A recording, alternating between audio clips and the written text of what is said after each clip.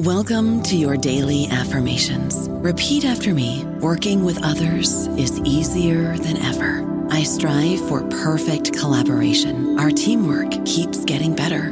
Yeah, affirmations are great, but Monday.com can really get you the teamwork you desire. Work together easily and share files, updates, data, and just about anything you want all in one platform. Affirm yes to start, or tap the banner to go to Monday.com. Okay, round two. Name something that's not boring. A laundry? Ooh, a book club. Computer solitaire, huh? Ah, sorry, we were looking for Chumba Casino.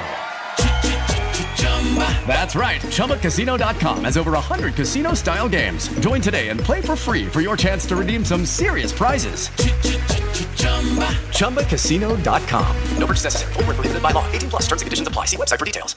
Hello, everybody. This is Marshall Poe. I'm the editor of the New Books Network, and I'd like to tell you that we have a new and improved website. It has two new features that we think you'll love. One of them is a vastly improved search engine, so that when you type in keywords, you'll get a bunch of episodes really quick. The other is the ability to create a listener account, and in that listener account, you can save episodes for later listening, so you can create a kind of listening list. We think these features are neat, and we think you'll enjoy them. Please visit the site today. Welcome to the New Books Network. Hello, welcome to New Books and Music, a channel on the New Books Network. My name is Bradley Morgan, and I am joined today by my guest, Nicholas Tochka. Nicholas is a writer specializing in the politics of post-war music making in Eastern Europe and the Americas, and works at the Conservatorium of Music at the University of Melbourne in Australia. His latest book is Rocking in the Free World, Popular Music and the Politics of Freedom in Post-War America, and is published by Oxford University Press. Nicholas, thank you so much for joining me today. Thanks for having me, Bradley. Happy to be here. So to get things started, please share with us what your book is about. So it's an alternative history of rock music in the United States from about the 1950s to the 1980s.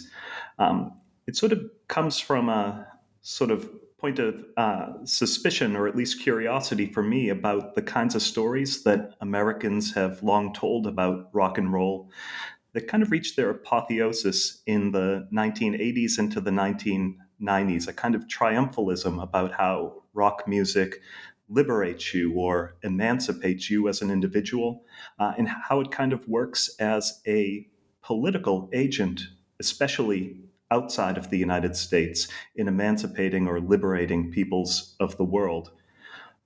So really the book kind of traces that history of how Americans learned that rock was this political force and how Americans learned that rock could make you free.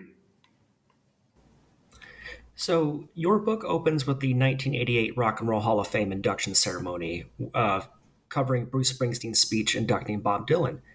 And while your book isn't about those particular artists specifically, you discuss them through a lens focusing on the label of freedom when applied to rock music. Can you tell us why you started with that moment and how you define freedom in the context of rock music? It's a really interesting moment. So the Rock and Roll Hall of Fame is and became an institution for consecrating particular kinds of musicians and particular forms of music making. I think in the past couple of decades, we've seen that that's really been open to a lot of debate about sort of who gets consecrated and who becomes part of the canon. In that particular moment where Bruce Springsteen is inducting Bob Dylan really encapsulates a lot of key threads in the discourse about the power of rock music as viewed by Americans by that point in time, by the end of the 1980s. So Springsteen, for example, talks about how certain kinds of music free your mind, certain kinds of music can liberate your body. He name checks Bob Dylan, who, of course, is kind of this cerebral 1960s singer-songwriter figure who's been sort of much lionized over the years as someone who frees your mind.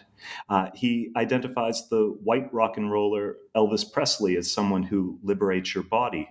And in his talk, he also gets in a few jabs at other kinds of music. So he name checks music that's in poor taste, that's not serious, that's too pop or that's too commercial. And so it's really a fascinating moment that kind of encapsulates these ideas about sort of the power of rock music and puts it strictly in these terms of freedom and emancipation of both body and mind.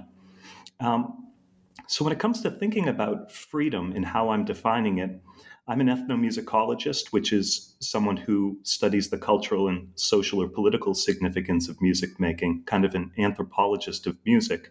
And so I'm really attentive to the ways that people use language and the kinds of value claims they make in asserting that this music does this or that music does that. And so I'm led in this project and in framing the book in thinking about how people have made explicit claims about music's liberatory potentials using this keyword freedom, which, as I tried to show over the book, was contested over the course of sort of this post-war American genre of rock and roll, whether or not it did signal freedom or whether it maybe even was a sort of an agent of brainwashing or repression.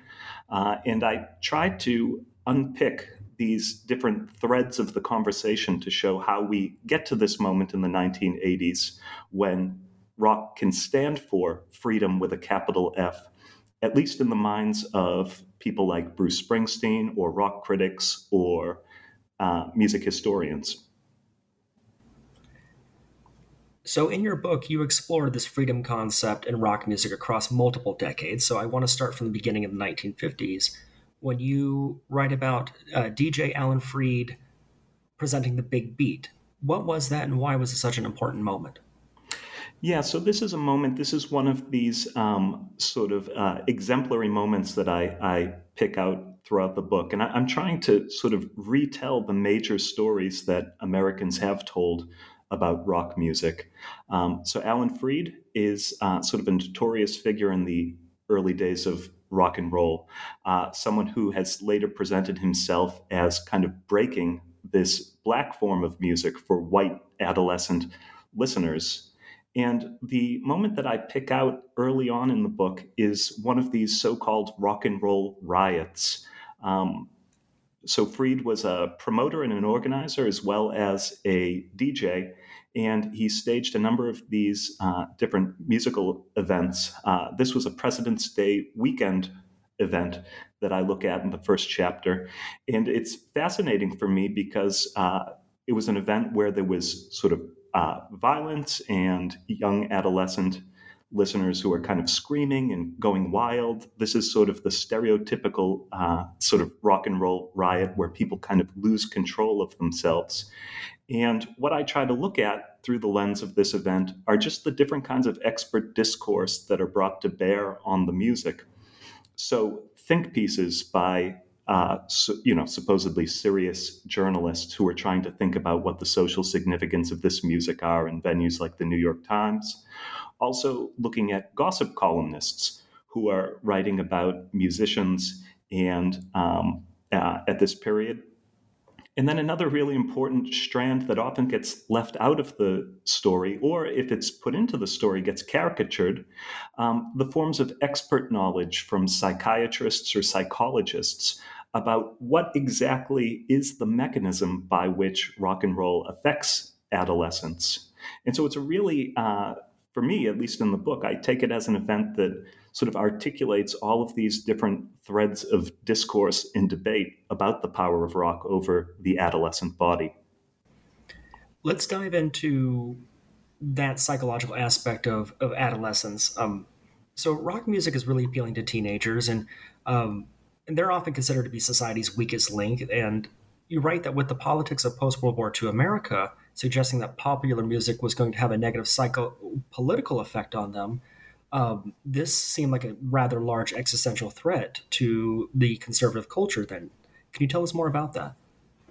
Yeah. So what I'm really trying to look at here are these psycho-political effects as people at the time sort of conceived them. And you're right.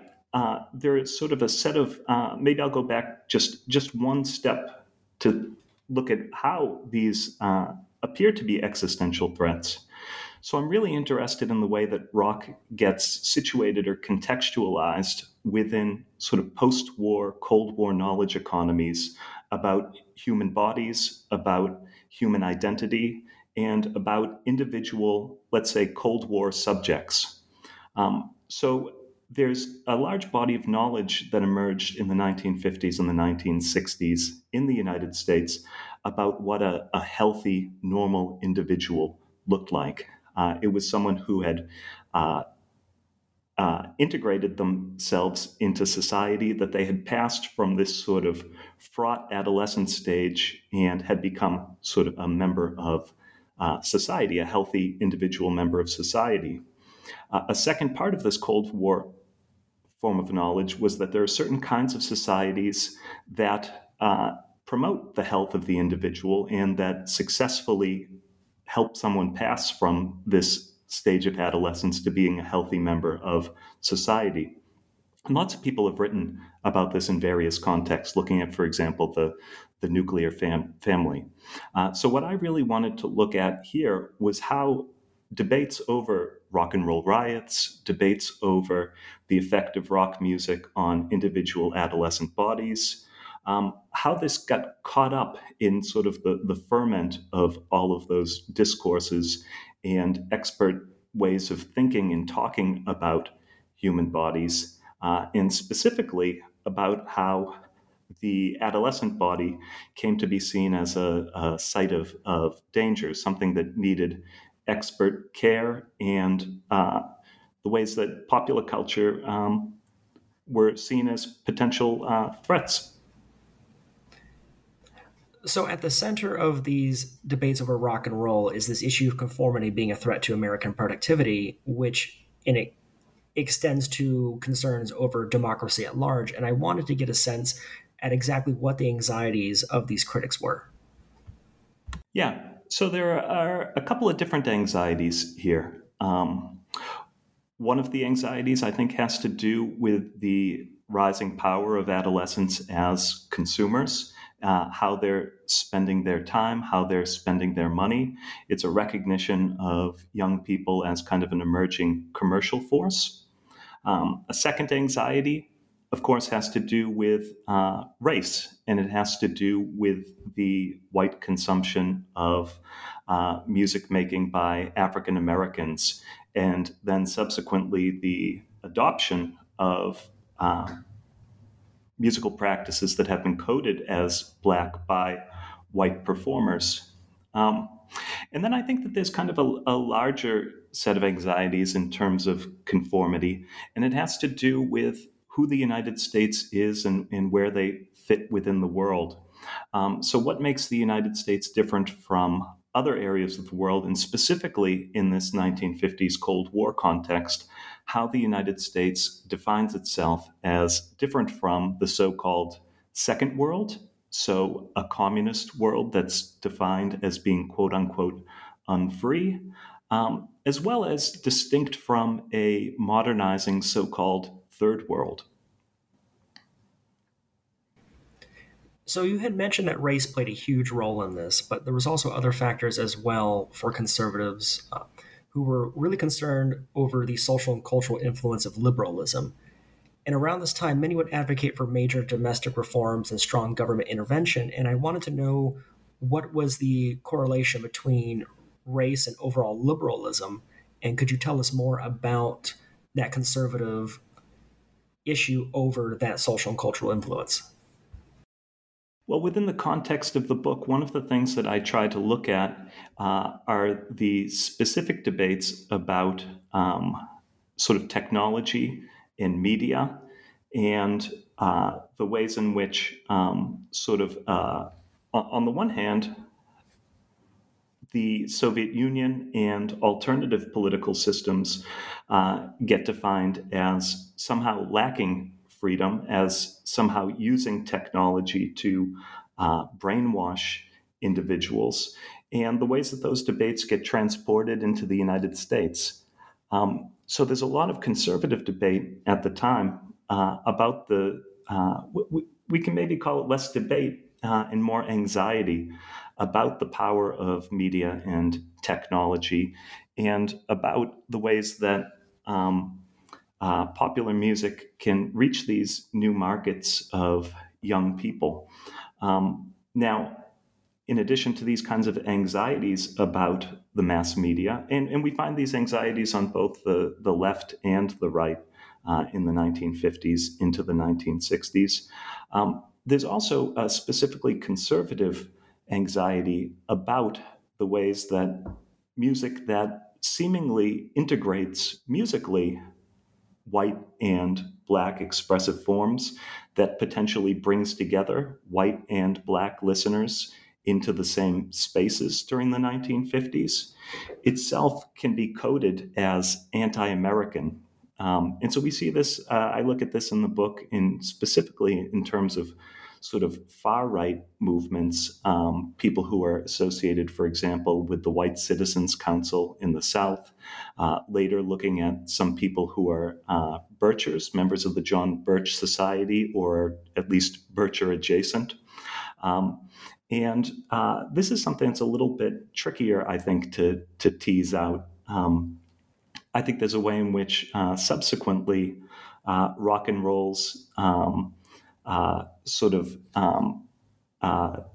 integration, let's say, is something that is either historicized and critiqued in subsequent literature, or at the same time, it's part of the larger discourse about what makes America America. The way that this is a kind of specifically American music, but this is a discourse that comes much later into in the 1960s and then afterwards. We were discussing earlier about the big beat, and you write that this resulted in something you refer to as the depersonalization of the individual. Can you tell us what that means? Yeah, and actually, this is sort of one of the most fascinating parts of the literature that I think doesn't often get doesn't often get discussed, or doesn't actually get sort of put into the historical record accurately. So this larger problem about the depersonalization of the individual comes out of a lot of different forms of expert knowledge in the 1950s that we've either kind of forgotten subsequently in the history of rock and roll, or that we kind of hold up as sort of an example of look at sort of how crazy these conservatives were in critiquing rock and roll. I'll give you one example. So in the 1950s, there were a number of different psychologists who wrote articles about the way that rock could be used to brainwash individuals or to kind of disintegrate personalities.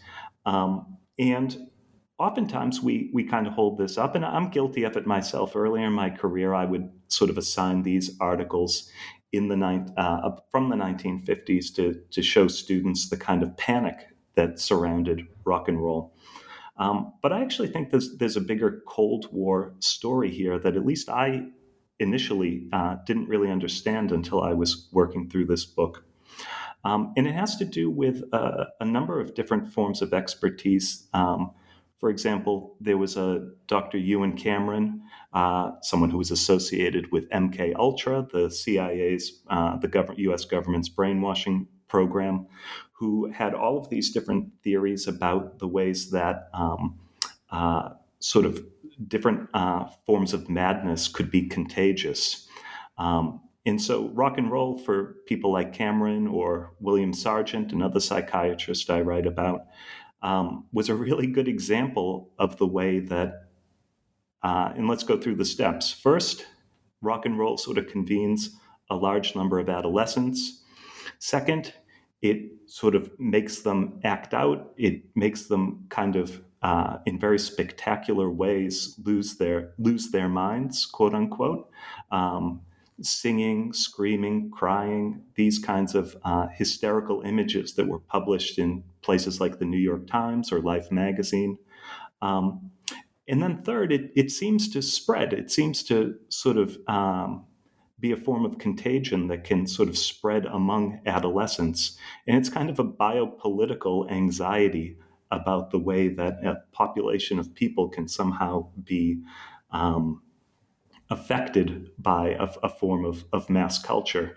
And, of course, this is within a larger sort of knowledge economy in which these images circulate through glossy magazines, through newspapers. And it's also within a larger knowledge economy in which parents and other experts are talking about the so-called teenage problem, or the problem of rebellion versus conformity versus individualism. One thing I found really fascinating about your book is that even though you focus on the American mythos of rock and roll, you explore that concept in other countries as well, specifically from the perspective of rock and roll as a form of diplomacy. And there's an interesting story about a rock and roll dance contest in Egypt. And I want to quote the reporter from the New York Times that you quote in your book, because he says, "To those seeking fresh ammunition for their warfare against the imperialist West, this American importation had become a symbol of United States policy in the Middle East." And I just wanted to hear more about that. Tell us a bit about that dance contest and how exactly this could be perceived as like a form of diplomacy. Sure. And I think that's well, first of all, the dance contest and the way that it was reported on the United States is sort of part of a larger story about rock and roll's export to places in the world that the U.S. Was attempting to engage in soft power, so through diplomacy, but also through covert military actions. So throughout the Middle East, throughout sub-Saharan Africa, throughout Southeast Asia at the time. And so this was a rock and roll contest, and it really encapsulates a lot of these tensions. It was emceed by an African-American man who had been rejected from medical school in the United States and who had been offered a place in an Egyptian medical school in Cairo by Nasser.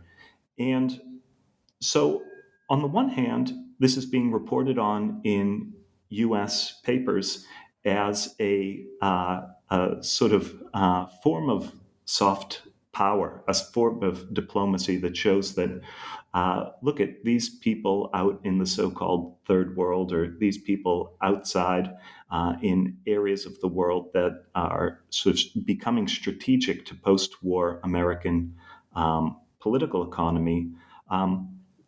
They love us. They love the music. It's a fad. It's one of our most important exports.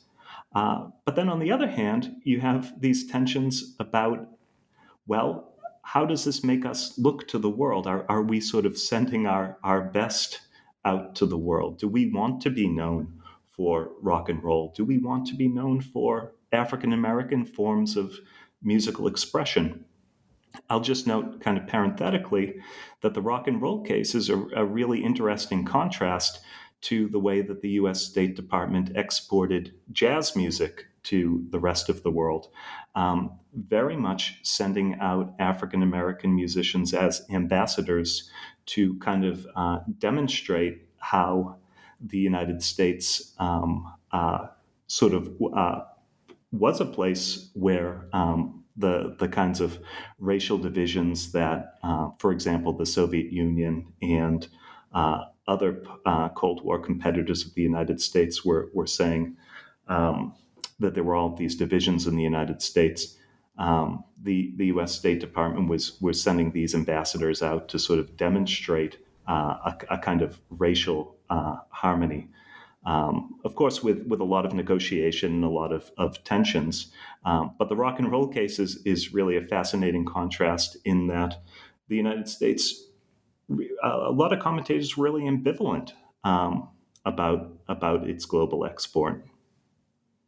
I don't know about you, but I'm very busy and I don't have a lot of time to cook. That's why I subscribe to Factor. Eating better is easy with Factor's delicious, ready-to-eat meals. Every fresh, never frozen meal is chef-crafted, dietitian approved, and ready to go in just 2 minutes. You'll have over 35 different options to choose from every week, including Calorie Smart, Protein Plus, and Keto. These are 2-minute meals. Factor meals are ready to eat and heat, so there's no prepping, cooking, or cleanup needed.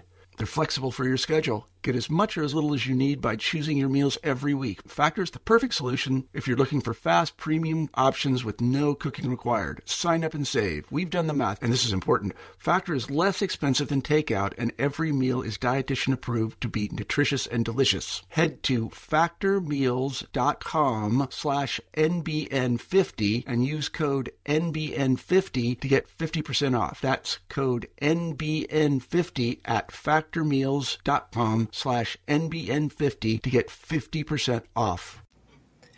I think this conflict is really fascinating because on one side you have rock and roll seen as a form of diplomacy, while on the other side there's this view that rock and roll will complicate America's standing with its allies. And this is all happening during the Cold War. And I wanted to know how much of that, just the whole Cold War shroud of it all, how much of that was an influence, or do you, I mean, you can't really like speculate on this on hindsight too much, but from your expertise, would you have seen something similar to this if there wasn't that kind of conflict hanging around? Yeah, no, I think that's a good question. And I love speculating, so I'm happy to speculate. I think that for me, maybe the way that I would answer that question is that I think that one of the really important conditions of possibility in which rock and roll could enter into these debates and could exemplify all of these tensions really has to do with this imagined Cold War subject that we've been talking about for the past couple of minutes. So I think that sort of the way that Americans experience themselves as citizens of a democracy, as consumers, as people in the world who were different from, for example, citizens of the Second World or citizens of the so-called Third World. I think that this is the ground on which rock and roll could take on all of these meanings that we sort of have come to see as natural. So there's an interesting idea you explore in your book in which you say mass production of rock and roll motivated serious critiques about the anti-democratic nature of popular music. I wanted to know what you meant by that and what are some examples of songs that speak to that? Sure. And again, this is sort of one of these big kind of classic debates that at least music historians, and I think a lot of people who are rock music fans would recognize. So there's a large discourse, especially in the early 1960s, around whether or not rock and roll is a fad or not. One of my sort of favorite genres of think piece about rock and roll are all of these pieces that came out right around 1960 to 1962, 63, that are all predicting the demise of rock and roll. Looking at it through this kind of consumerism critique lens, that this fad is going to give way to the next fad. And so, for example, young people are already moving away from rock and roll music and they're starting to listen to calypso. And when you read these authors, there's a real kind of hopeful tone in their approach. They're kind of hoping that rock and roll will give way to something else. This gets tied up with a lot of other kinds of anxieties about technology and about the mass media and about what we're consuming. And some of these debates, I think, would really be things that we recognize today as being coded as specifically quite conservative. So, for example, there was debate in the U.S. Congress over payola and these scandals where DJs were taking money, were taking bribes to play or to push or promote certain songs. Now that's a story that's, I think, been told really very well, and it's been told a number of times by other authors. But when I tell that story, I try to look at the way that payola was not just sort of a problem about. I try to look at the ways that payola became a problem about sort of what technology and what media looks like in a democratic society. And so there are these really interesting transcripts that, if you read it one way, you can see that it's a debate between different actors or players in the music industry, between sort of this earlier Tin Pan Alley model of songwriting and this new form of songwriting that resulted in rock and roll. And so you can see sort of debates between Tin Pan Alley songwriters. Frank Sinatra got involved too, denigrating rock music. But the story that I want to tell by looking at the payola debate is the way that a lot of really explicitly Cold War rhetoric gets laid over the top. So, for example, there's a U.S. congressman who speaks specifically about an electronic curtain that has come down. That's kind of, he analogizes to the Iron Curtain that's separating sort of the free world from the communist world. This idea of rhetoric is really fascinating to me because, so we're talking about the early 60s now, and conservatives viewed rock and roll as having a lot of communist rhetoric in it, and not just rock and roll, but other kinds of forms of music as well. One example being the folk revival scene out of Greenwich Village in New York, which had left-wing politics at its center. And we had mentioned Dylan earlier at the beginning of the interview regarding his rock and roll induction, but before rock and roll and pop, he came out of the folk revival scene there. And in that scene, he ushered in a fascination with what pop singers thought about political and social issues. And I wanted to get a sense of how and why this fascination about musicians' positions on political and social issues came about at this time. I think there are two things to say about that.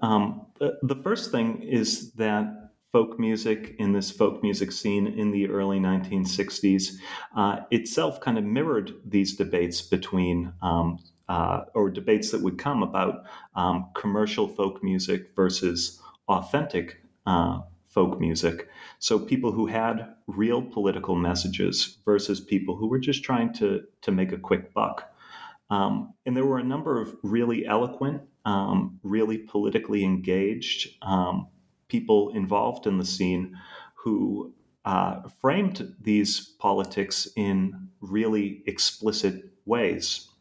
Dylan's a really fascinating character that I use in the book to sort of make a link between sort of some of these debates and the new values that began to be associated with rock music after 1965 or 1966.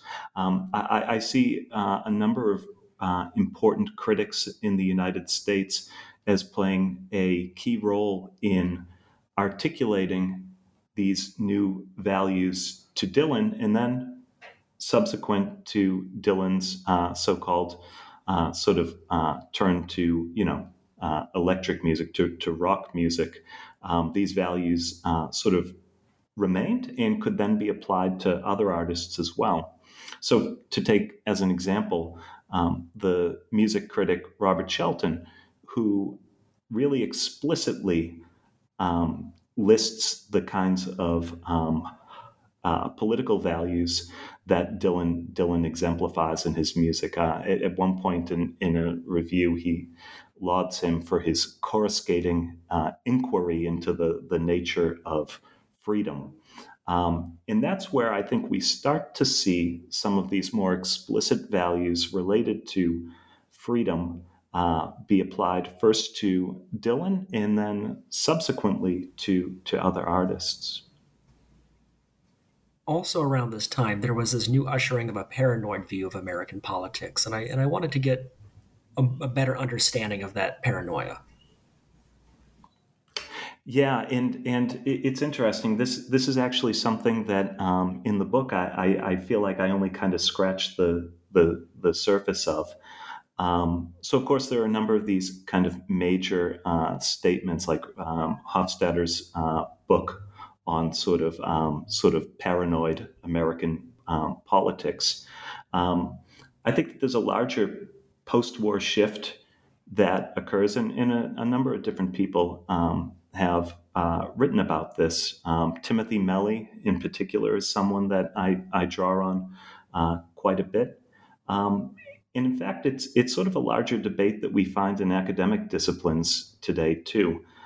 This idea that underneath the surface there are sort of we can kind of see what's really going on, so that we can potentially read between the lines of something like a song lyric or a government press release, in order to find out what's really sort of moving politics. It's kind of a suspicious reading of sort of different phenomena, whether it's media, whether it's political statements, whether it's the newspaper. And it really gives birth to kind of a flowering of a variety of different things. So I think a lot of liberal Americans would say that one of the negative things that comes out of this period is the rise of conspiracy theories and conspiratorial thinking. If we apply this to rock music, we can see sort of the emergence of a number of different kinds of conspiracy theories, both on the left and the right, about popular music. So, for example, some of them are fun, right? Like by the end of the 1960s, we have theories about Paul McCartney being secretly, having secretly died, and the Beatles leaving clues throughout all of their albums. This becomes sort of a fad in 1969 among college students in the United States. We also see sort of a shift in the way that young people consume and make sense of rock music, speaking about rock music specifically here. So sitting down and really listening to the lyrics and trying to interpret them and trying to understand what they really mean and what their messages are, whether or not they're there's a kind of a surface level message, but then if we really subject these to exegetical readings, we can understand what the artist is really saying. I wanted to ask that question about paranoia in American politics because we're talking about the early 60s, and 6 decades on, this idea of paranoia has only really grown in our culture to really dangerous levels.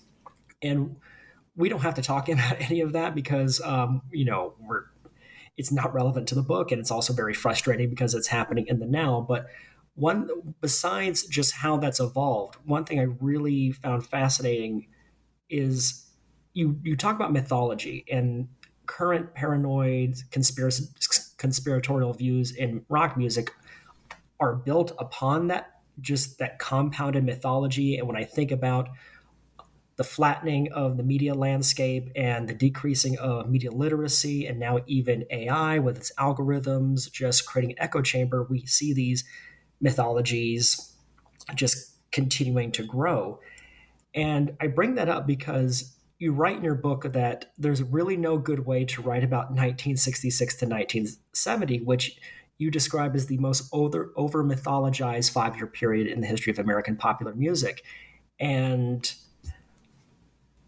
I could not think of a better way to describe that period. And when I see how that period is considered and documented now, it's all built on myths. So I was wondering if you could talk about that tongue-tied here, that ongoing mythology of that period in rock music. Yeah, no, absolutely. So maybe I can answer that a couple of different ways. I think that there's one way to look at that over mythologization. I think that one way to look at that is through the sort of just the practical side, sort of the production of knowledge about this period, and this is a generational thing.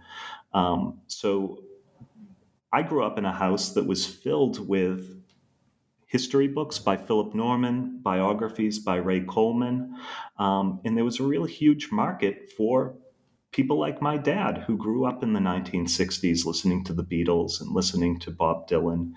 And there's a certain kind of form of generational consumption, I think, that gave rise to sort of all of these self-congratulatory stories, these stories that sort of portray this period in sort of mythical terms. I think another way to answer that question, though, is to think about sort of what myth does in this context. One of the points I try to make in the book is that the ways that political power is ascribed to rock music from this period, from the late 1960s, and I'll note that I've started to shift, not using the term rock and roll, but now talking about rock music, where it sort of drops that sort of end part, and kind of within the myth, within this sort of mythical discourse, enters its mature form. And I think that one of the really important things that this myth making does is it represents political power in a particular way. That rock music has its power because it is this kind of form of expression that changed our culture. And in so changing our culture, it sort of changed our minds.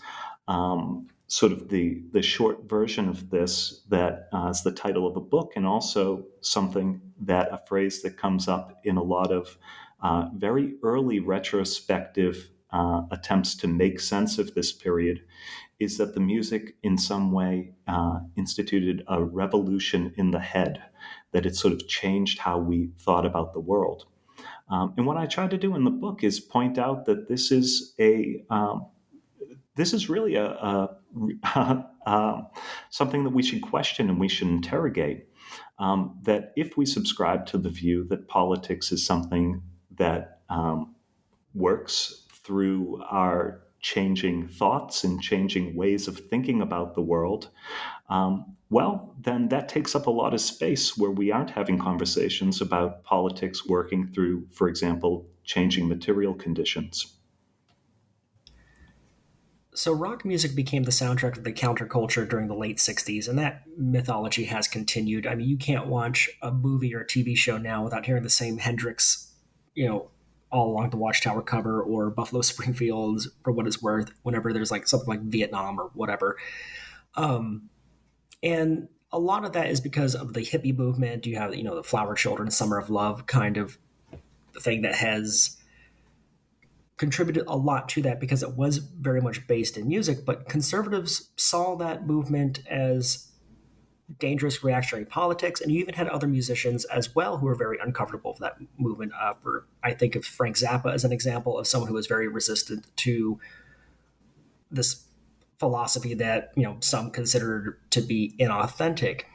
But despite that enduring resonance of this hippie counterculture, it was a very turbulent time in the 60s. You had a lot of race riots. You had the Democratic National Convention riot in Chicago. It was not a fun time, and I wanted to understand how rock music played a role in that at the time.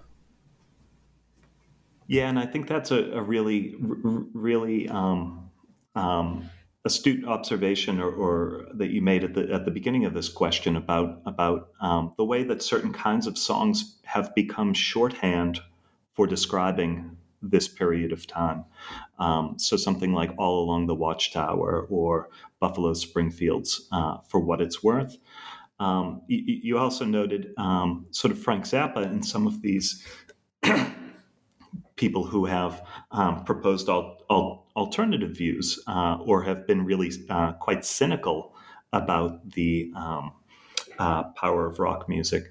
I think that my answer to this question is that I'm sort of skeptical of the idea that rock music forms some kind of a soundtrack that Americans all were listening to, or that Americans all were in some way agreeing that it exemplified or in some way sort of captured the essence of a moment. And I know that's not exactly what you were saying, but I think that for me, in the book, what I'm really interested in uncovering is sort of how that soundtrack comes to be naturalized. It's almost a trope in memoirs or first-person accounts of the late 1960s for an author to begin by saying, listing all of these things, that it was a turbulent time. There was Chicago, there was this, there was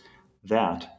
And then making the jump or the leap to, and rock music was the soundtrack of this period.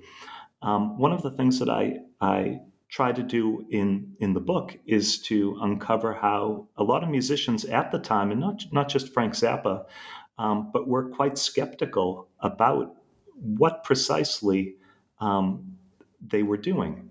I end one of the chapters by looking at Leonard Bernstein and this Inside Pop music special that he did, where in kind of pretty sanctimonious terms, he's kind of addressing adult, mature listeners, explaining to them that we should listen to this music as having a message, and that because young people are so important, we need to listen to that message. We need to hear what they are saying. And within the late 1960s, this enters into sort of a new form of expertise, or a new set of knowledges about that came to be called, for example, the problem of the generation gap, the problem of understanding the youth.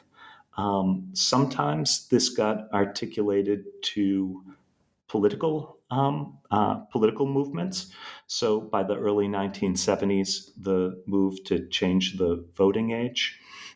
Sometimes this got articulated to larger New Left anti-war movements, that if, for example, you're old enough to go fight in Vietnam, you should be old enough to vote. And rock musicians had kind of an ambivalent relationship to these politics. So that, for example, on the one hand, some of them were involved, for example, in that campaign I just mentioned about lowering the voting age, or even began to perform at rallies for certain kinds of politicians. So, for example, McGovern in '72 put on a number of different shows that featured people like James Taylor. Although we also see this kind of across the political spectrum, this trying to harness the power of the youth, sometimes in kind of goofy ways, or in retrospect, ways that sort of seem humorous to us. So, for example, Richard Nixon put on a number of youth shows that Sammy Davis Jr. headlined. So in your book, you covered the 1950s through 80s. And we spent a lot of time talking about the 50s and 60s. And in the 70s, you explore how the late 60s activism response to rock and roll was having an issue with how the genre was becoming more intimate and navel-gazing. And then you also you go into talking about how the role that rock music plays in this new wave of conservative politics that's ushered in with the Reagan administration.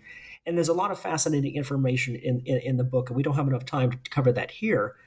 But I wanted to ask you about the future of the rock and roll narrative. And I wanted to read a quote from your book that I found really compelling, in which you say, "And exceptionalism makes so many demands on Americans. It obligates them to live outside history. It asks them to experience their lives as defined by the many freedoms they enjoy, especially in the face of overwhelming odds, and even in the face of overwhelming evidence to the contrary." And I found that so interesting because rock music is no longer the dominant cultural force that it once was. And you say that as its narrative begins to dissolve, we can begin telling new stories. With that in mind, what do you see as the future for the rock and roll narrative? I think that for me, in writing this book, and here I think I should maybe out myself as having been a rockist, as someone who bought into a lot of these narratives, who, at least as a young person, really divided the world up in ways that I thought of myself as someone who had the right kind of politics because I was listening to the right kind of music. And this might kind of betray my age. I'm not sure that young people think about or consume music in the way that we would have, for example, in the 80s and 90s. I think that for me, there are probably two ways to conclude this. One is that there are so many stories and myths surrounding rock music and rock and roll from the 50s into the 80s and even into the 1990s that are still left to be explored and historicized and contextualized. I think that there's still work to be done in picking apart these stories, in trying to understand sort of not just sort of how they came to be, but really what I tried to do in the book is to look at the larger conditions of possibility that allowed Americans to talk about and think about popular music and by extension media, technology, and popular culture more generally. So I think that there's still stories to be told about those conditions of possibility, and ones that may sort of disagree with my take. And I think that the other way to answer that is that I think that a politics built on symbols and representation, politics built on image and what we can even think of as branding of musicians, is one that we should be skeptical of. I think it's one that takes up a lot of potential political energy that could potentially be directed other places. I wouldn't want to, I have my own ideas about where that energy should be directed. But I think that readers of the book, I hope that that's what they come away with, is thinking about the sort of the amount of space that these kinds of discourses and narratives and myths have taken up in the political imagination of Americans over the second half of the 20th century. Nicholas, thank you so much for joining me today. This was a really fascinating book, and I really enjoyed our conversation. Thanks so much, Bradley. I had a great time. My name is Bradley Morgan, and you've been listening to New Books in Music with my guest today, Nicholas Tochka. His latest book is Rocking in the Free World, Popular Music and the Politics of Freedom in Postwar America, and is published by Oxford University Press.